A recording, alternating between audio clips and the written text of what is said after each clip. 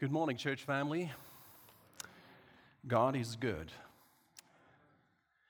And all the time, God is good. Good to see many of you here this morning, and welcome to those I haven't seen in a while. It is good to see your faces and good to be together to worship the Lord.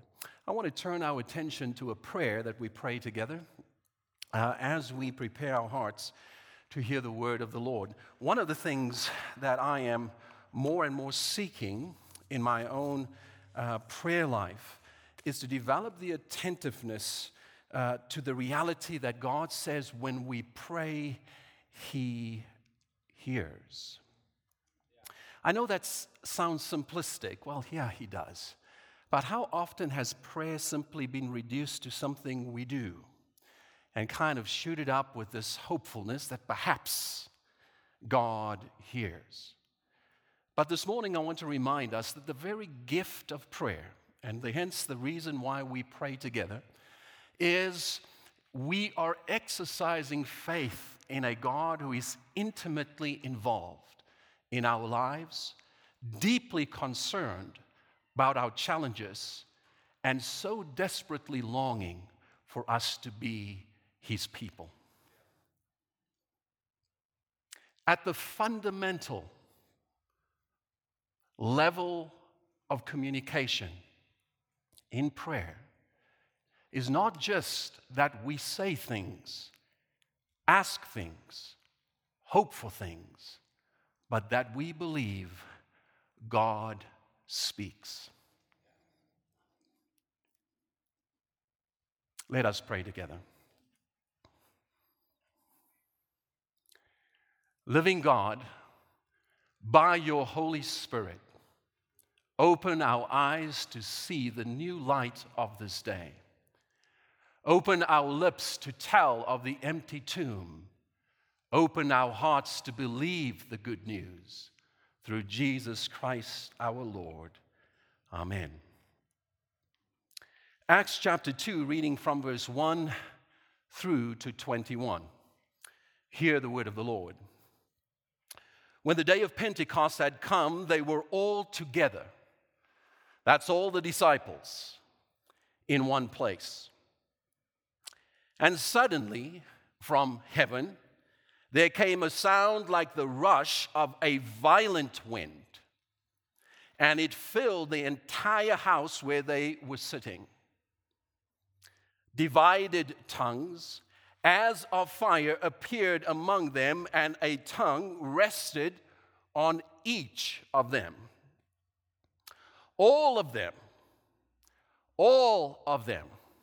I have it 3 times in my Bible, all of them were filled with the Holy Spirit and began to speak in other languages as the Spirit gave them ability. Now there were devout Jews from every people under heaven living in Jerusalem, and at the sound the crowd gathered and was bewildered, because each one heard them speaking in the native language of each. Amazed. Listen to the descriptors here. They're bewildered, now they are amazed, and they are astonished. They asked, are not all these who are speaking Galileans? And how is it that we hear, each of us, in our own native language?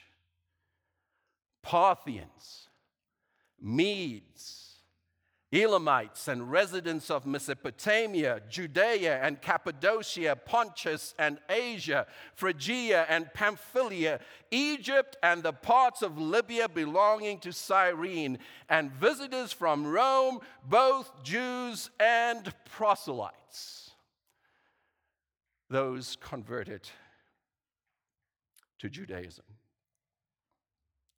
Cretans, who'd like to be from Crete? You Cretan. And Arabs. In our own languages, we hear them speaking about God's deeds of power. All were amazed and perplexed, saying to one another, what does this mean? But others sneered and said, they are filled with new wine. No, but yes. But Peter, standing with the 11, raised his voice and addressed them, fellow Jews and all who live in Jerusalem, let this be known to you and listen to what I say. Indeed, these are not drunk as you suppose, for it is only 9 o'clock in the morning. No, this is what was spoken through the prophet Joel. In the last days it will be, God declares, that I will pour out my spirit upon all flesh, and your sons and your daughters shall prophesy, and your young men shall see visions, and your old men shall dream dreams. Even upon my slaves, both men and women in those days, I will pour out my spirit, and they shall prophesy, and I will show portents in the heaven above and signs on the earth below, blood and fire and smoky mist. The sun shall be turned to darkness and the moon to blood before the coming of the Lord's great and glorious day. Then everyone who calls on the name of the Lord shall be saved. The word of the Lord. I think I need a bigger pulpit. I already have my own little table, and every Sunday, Michaela and Mo takes over my little table. I don't have a purse. When I first moved here, I had what I now believe was called a European carry-all.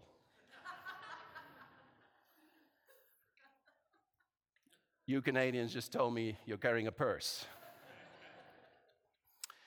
And so I have all these things that I'm always lugging around, and my wife, whenever we go somewhere, her purse becomes the receptacle for all the things I don't want to carry myself.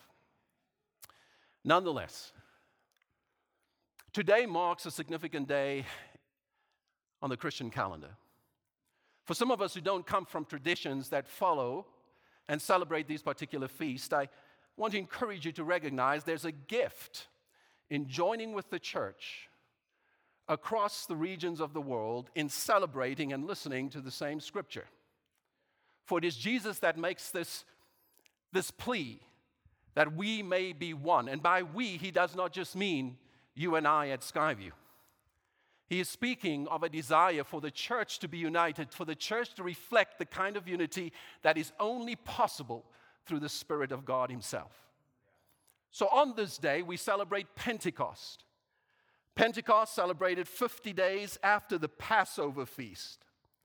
The people of Israel had several feasts they celebrated. 3 significant pilgrim feasts. The first one was Passover. Passover celebrated the liberation of God's people from Egyptian slavery.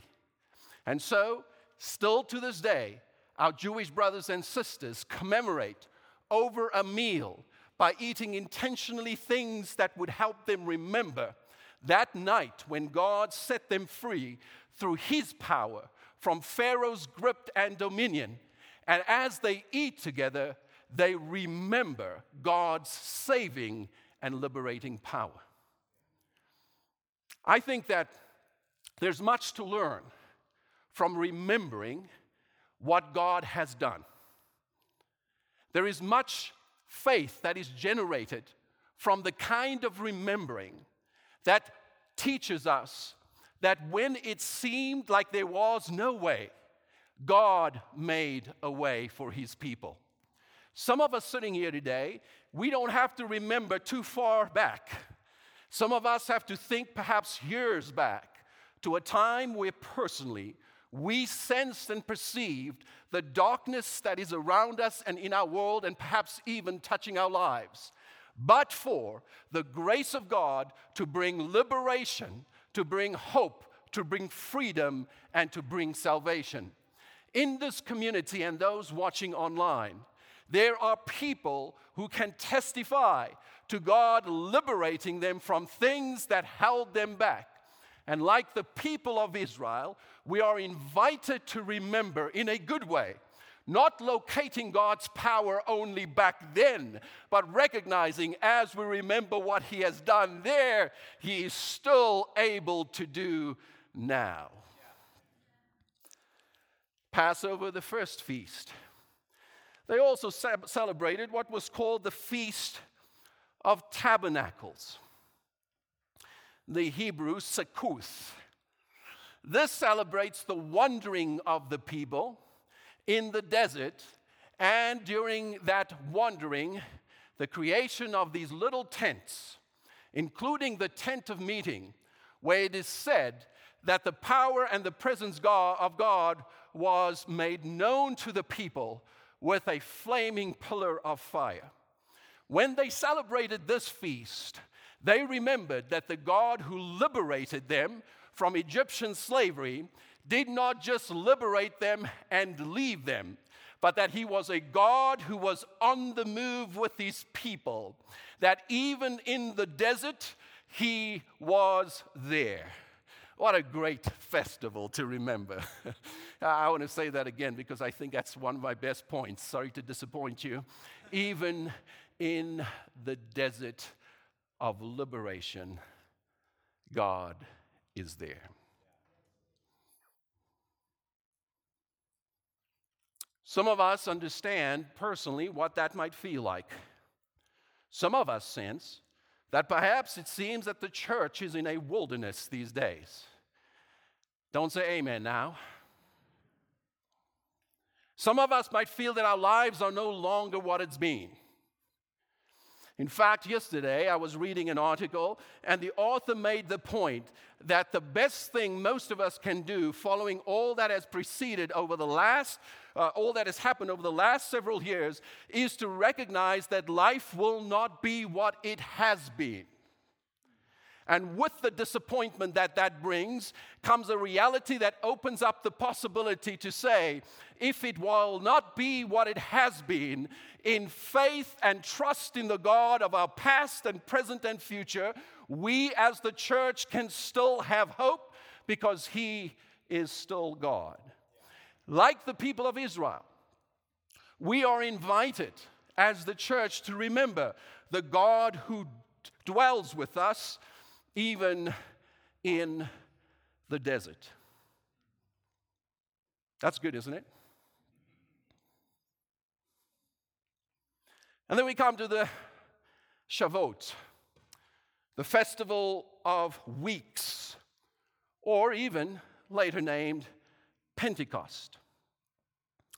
It is at this festival that we have this remarkable manifestation, theophany, if you will, of God's revealed presence.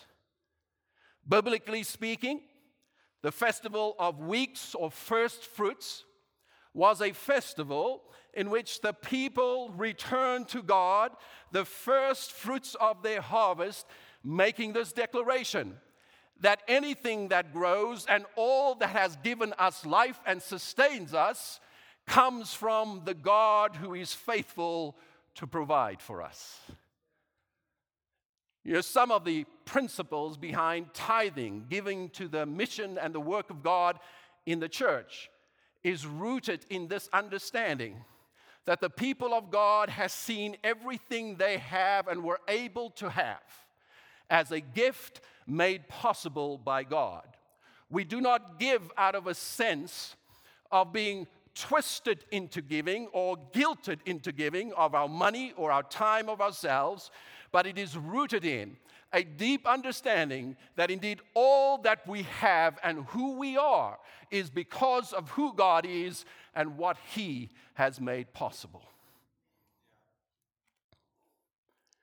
Festival of Weeks, are you still with me? A lot of history today.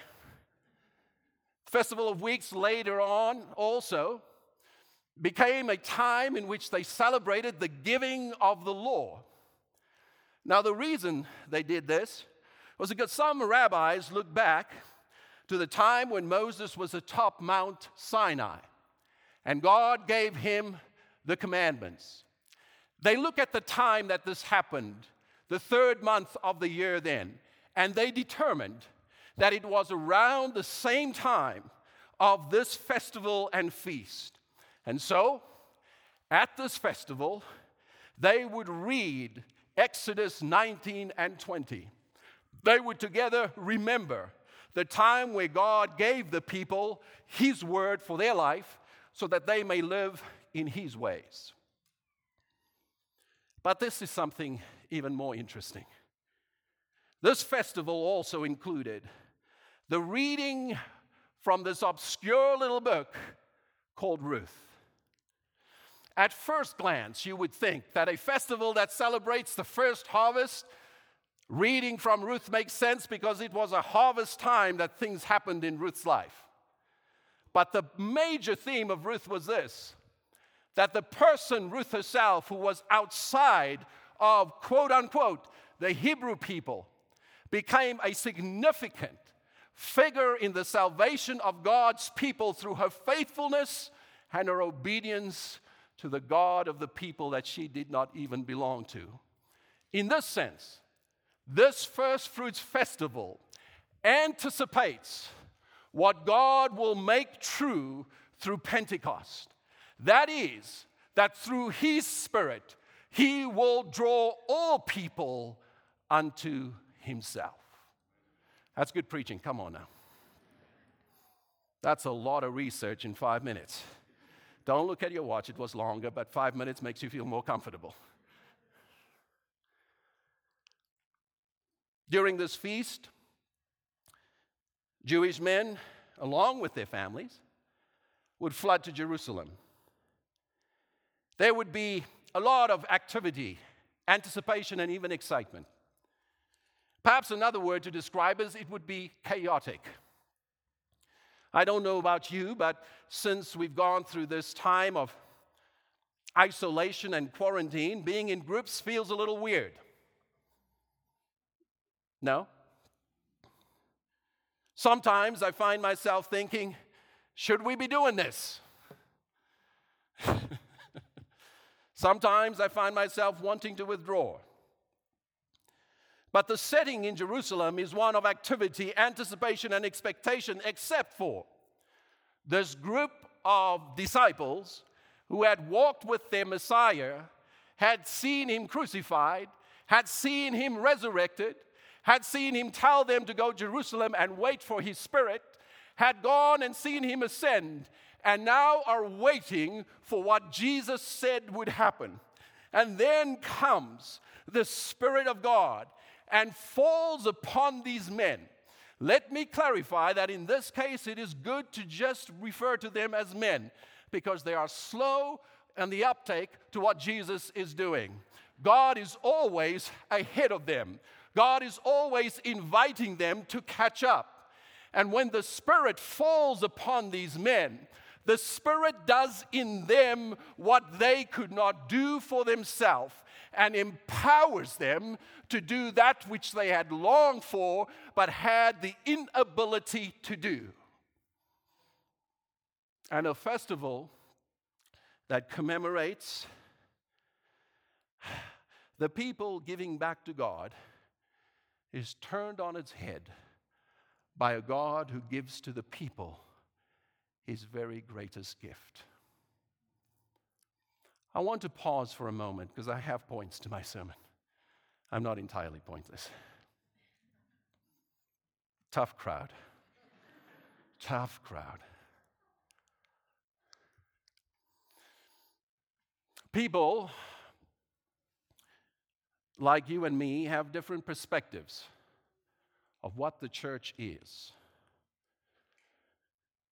On the day of Pentecost, we are invited to see what the church truly is, but by seeing how the church was truly birthed. By the power of God, these men are given what they need.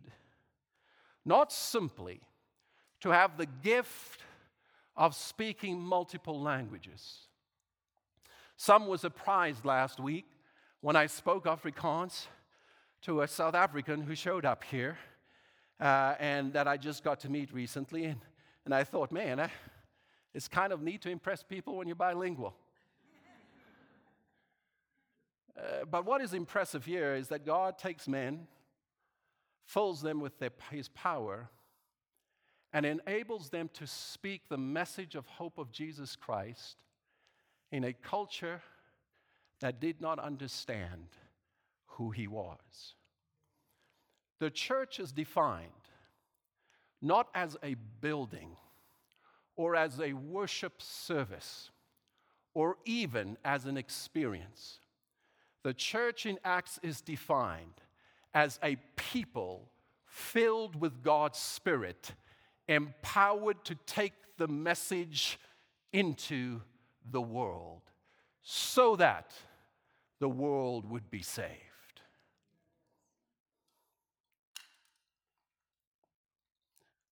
It's incorrect to say we're going to church. You know that. Because the church is not a place. It is incorrect to speak of the church as a building. Because what God birthed by his Spirit did not lead the disciples to initially go and build buildings and stay in places. It moved them by his power into mission for the sake of the world, so that others would come to experience the grace that they had come to know. This morning, I want to say this to us.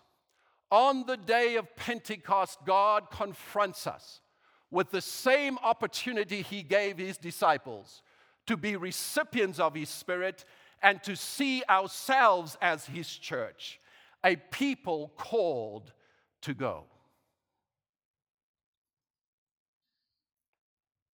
This particular text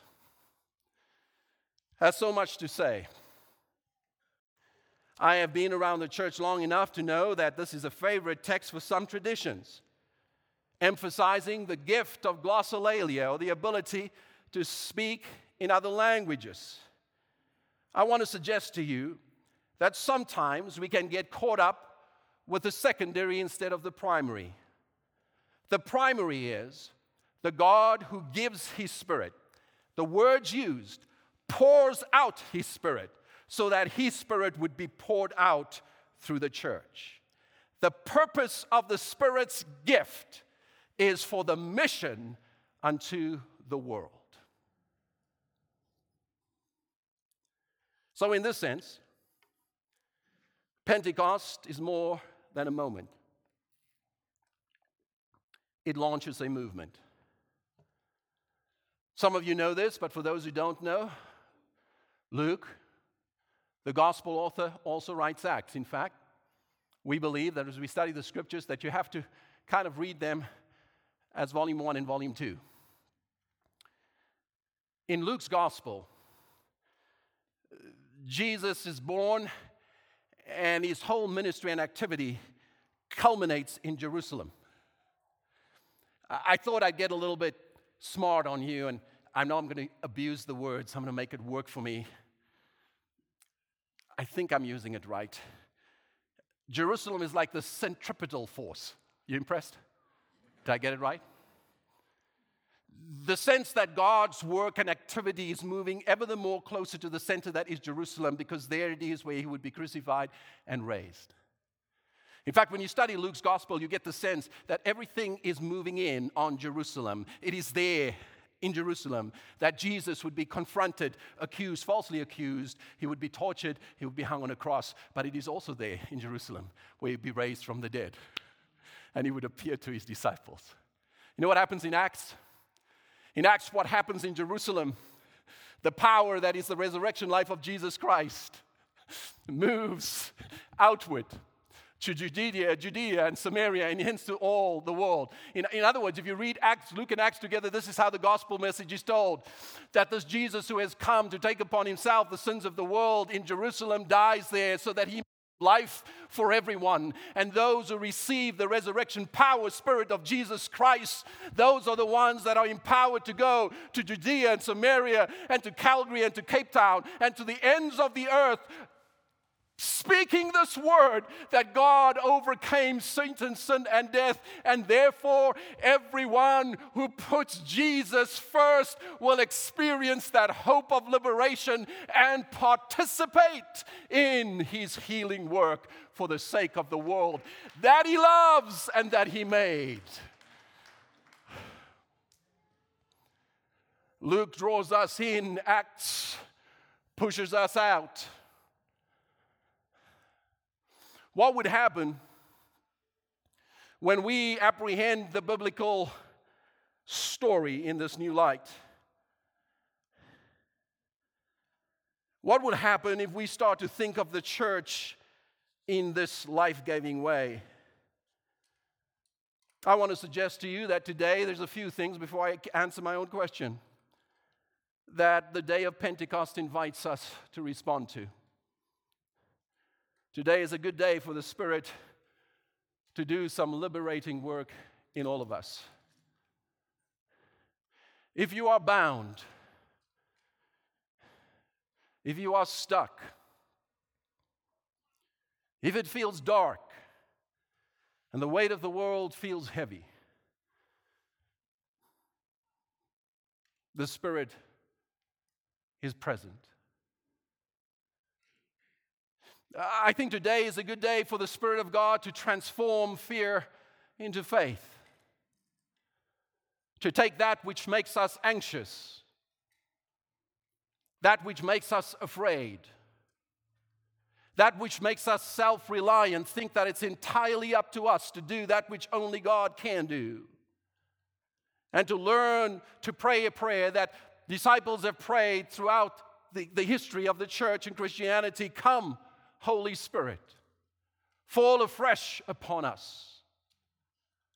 Challenge the things that make us afraid and give us the boldness and courage to live in your ways. Today is a good day to trust that the Spirit can enable us to share our faith in a world that does not speak the language of faith. Many of us, we say, I like the church being a place because if it's a place I can speak that language there. I can say Christian-y things like sanctification. Some of you are going, what?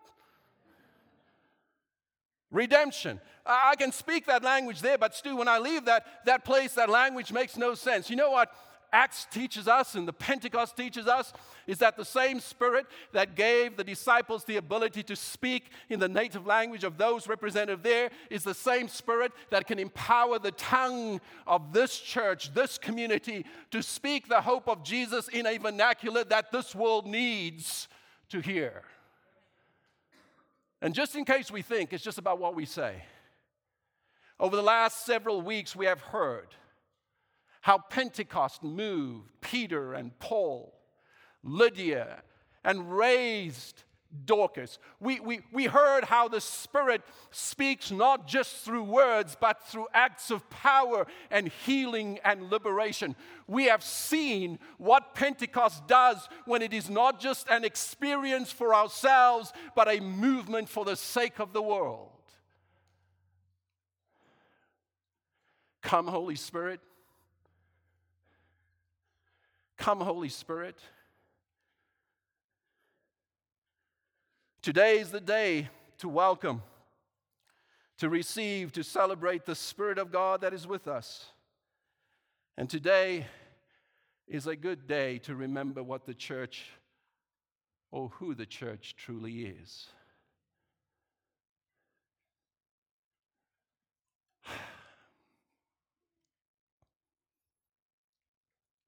I understand. It's easy to keep the implications of the church to structures and meetings. I understand it's easy to live our life that way. Jesus on Sunday mornings. It is easy to think of Pentecost as either a historical moment or something that only happens in charismatic churches.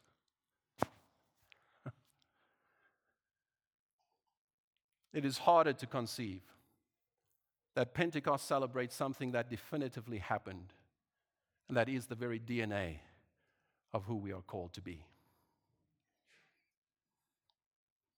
Here's the biggest challenge. Most of us live as if the Spirit does not indwell us. Most of us live as if this, and I have to be honest, when you hear violent winds and you hear the kind of ecstatic experience, perhaps for some of us this removes the reality of the Spirit's presence from our own experience, for we have not had these kinds of powerful moments, but perhaps there are some who have. And yet,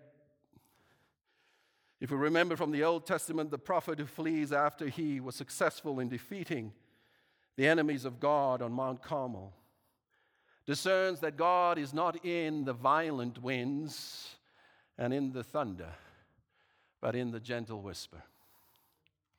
It is true that God can reveal himself in our lives in magnificent ways, in powerful ways. In fact, there are people in this church that I've met over the years that have spoken to me about some incredible, sensational experiences of God.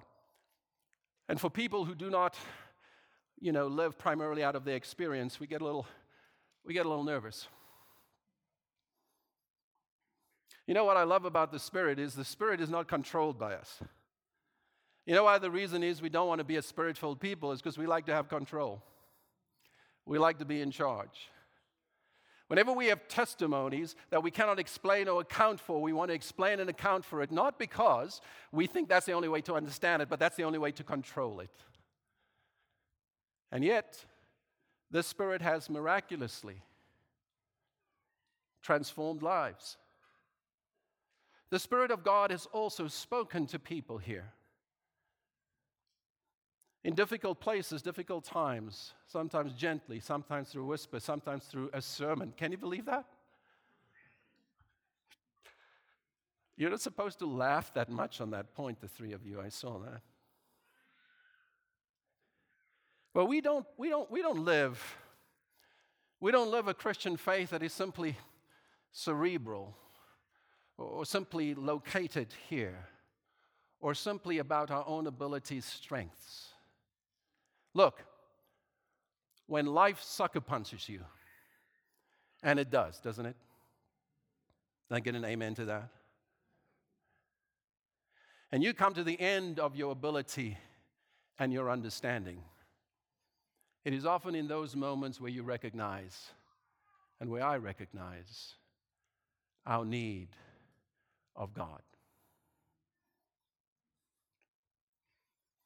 I want to close with some more comments. I haven't preached for 3 weeks, you notice?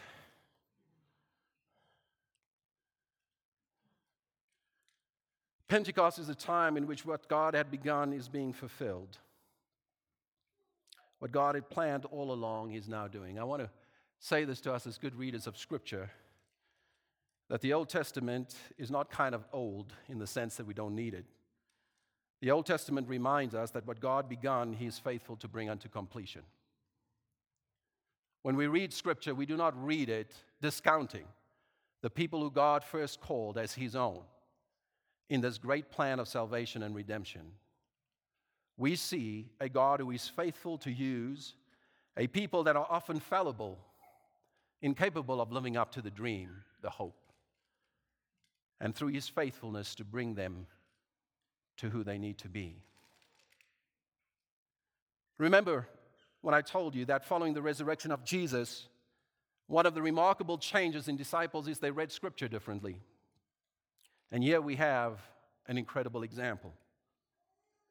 They now saw the Old Testament in light of the new creation and what Jesus has done. Here, Peter shows us the resurrection of Jesus and the power of the Spirit converge to help him see in the Old Testament prophet that which he had not seen before. And when we hear the Scripture this way, we don't only think about what is to come. We realize that Peter is testifying to what has happened. This is what was spoken, he says, through the prophet Joel. In the last days it will be, God declares, that I will pour out my Spirit upon all flesh, and your sons and your daughters shall prophesy. That's what's happening here. And your young men shall see visions, and your old men shall dream dreams, Pastor John. Timothy, Peter, Paul.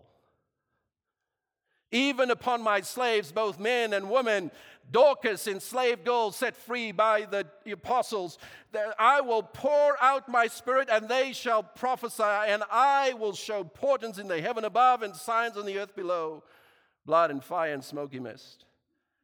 Perhaps even hear what happens on the day that Christ was crucified. And the moon to blood before the coming of the Lord's great and glorious day. Then everyone who calls upon the name of the Lord shall be saved. I want to close, and God's people says, we don't want you to, but we're grateful you are. Amen? I'm helping you, to be honest.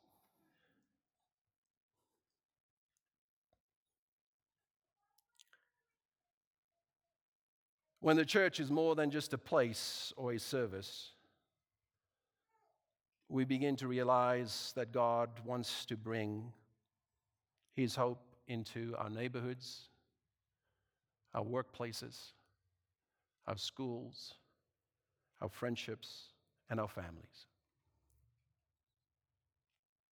To my question, what may thinking about the church as us, as a movement, made possible by God's Spirit mean?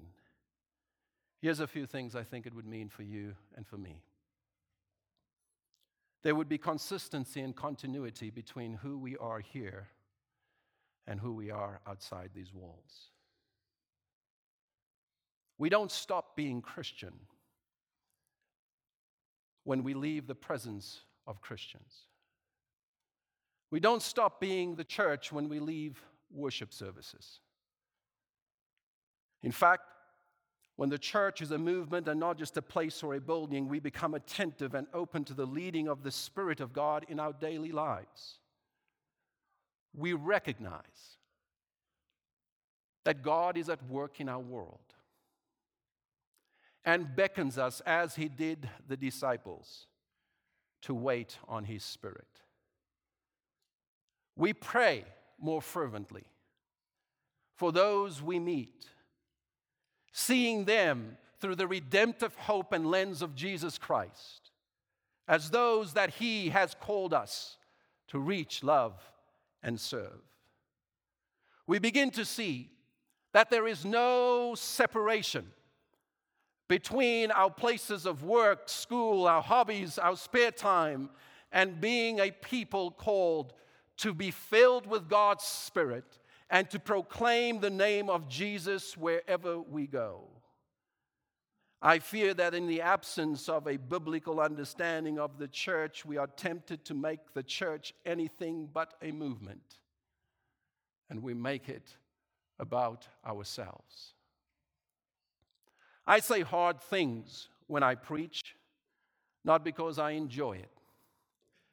I say hard things that convict me as much as I hope it convicts you, because we take our pace and our direction from what God has done through Jesus Christ and what He has called us to become. In closing, I now feel like my dad. He said those words, but he never meant it. I do. I try to name some of the fears that would keep us from being the movement God has called us to. Stu, the world is a scary place.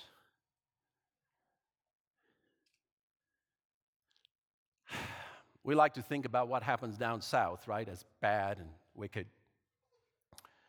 We don't have to look down south to realize the world is a scary place even here. I have 3 teenagers. 3. I call them the Trinity of love and grace. They need both. I worry about them. Don't you worry about your kids? Here's what I've discovered. I've discovered that fear can make me live in non-God honoring ways. You know what the scripture says, and the Apostle Paul says it, God did not give us a spirit of fear. In fact, in the epistle of, in 1 John, we read the scripture that greater is he that is in us than he that is in the world. I want to say something very, very important. We say we believe this, but we do not live as if it is true.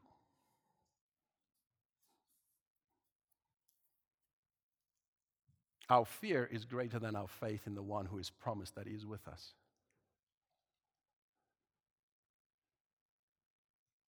If you find yourself this morning living a life shaped by fear, I want to invite you to believe the scripture and the witness of Jesus. Greater is he that is in us. Greater is he that is in us than he that is in the world. Here's another fear. I don't know how to speak about the Bible. You pastors types can do that. You know that there's, 27 books in the New Testament and 39 in the Old. Did I get that right? That would be awkward, isn't it? Wouldn't it? Stu, I don't know enough about the scripture to argue my way into convicting anybody. Let me just offer you just a word of encouragement right now. First of all, if you think that is the purpose of sharing the faith of Jesus, is to argue people into the kingdom, you're not going to win. Nobody gets argued into it. Here's what I believe we need. It's going to sound really, really pastoral. We need to pray that God gives us the ability to share his faith in who we are and with what we know and even in what we do not know. For ultimately, we are not sharing with people to convince them of how smart we are. We are sharing with people to show them the Savior that found us. When you start thinking about the people around you in your life, begin there. The people you work with, the people you play with, those are the people that already know you. They know you're not some whack job, hopefully. They know that you are a kind person, hopefully. Listen, by the way, man, it's okay. I'm not going to apologize for this. It amazes me that when the church is not a movement and we are not the church, how we can act in non-Christian ways to people out there and expect them to believe what we proclaim in here. The simple act of going through a drive-through and being courteous and kind. I've sat behind cars that have the ichthus, the little fish on the back. And when I hear how horrid they treat the people in there, I'm glad that they can't see the fish on the back of the bumper.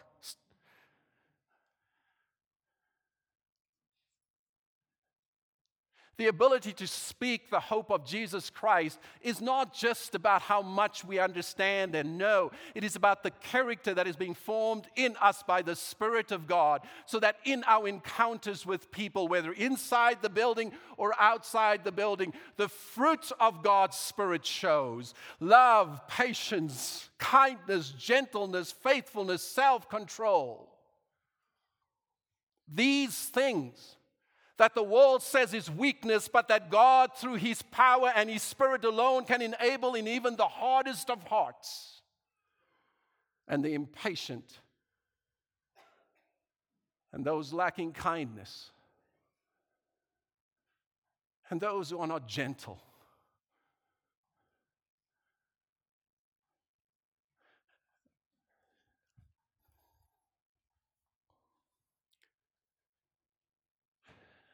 And finally, Stu, if I was to live as a Christian outside the walls of a church building and share Jesus with others, I will be rejected.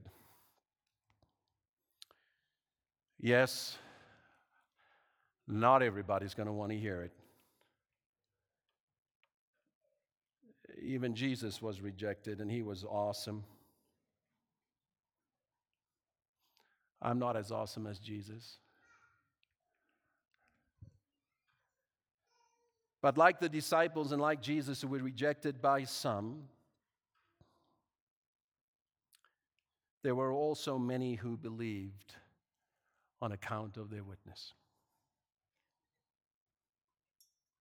By what we've heard about who the church is, the question that is asked of us, Skyview Church of the Nazarene. Have you ever wondered why Nazarene? Our church was birthed by those who ministered to the least of these in Los Angeles, in Skid Row. The people that were destitute, the poor, the hungry, the prostitute, the drug dealer. So present was the church with these people that the only name that seemed fitting was the name Nazarene, a place that Jesus is said to come from, a place that in the biblical world was a place of nobodies.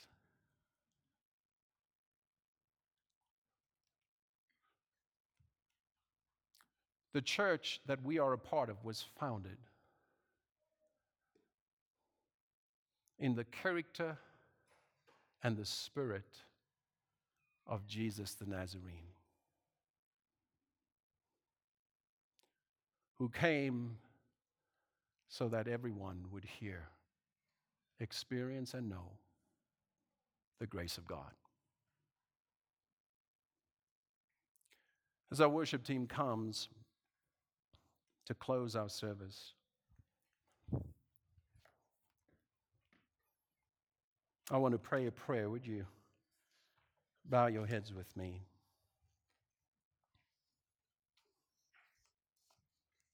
Father, your Spirit came and your church was born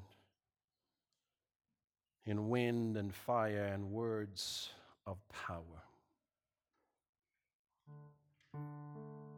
Your Spirit came blowing fear aside, and in its place, weak hearts were made stronger. The Spirit came as your word foretold with dreams and signs, visions and wonders. The Spirit came and is here today to feed the hearts of your people and a hungry world. We ask, Lord, for your forgiveness when we forget the power that lies within us and trust instead upon our own human strength. Remind us of that glorious day when your Spirit transformed the lives of those who hid in fear into people of power and witness. Renew our hearts, which have grown cold with flames of fire, as on that day of Pentecost. Come, Holy Spirit, that this, your people, might be the church you died for. In Jesus' name. Would you stand as we sing?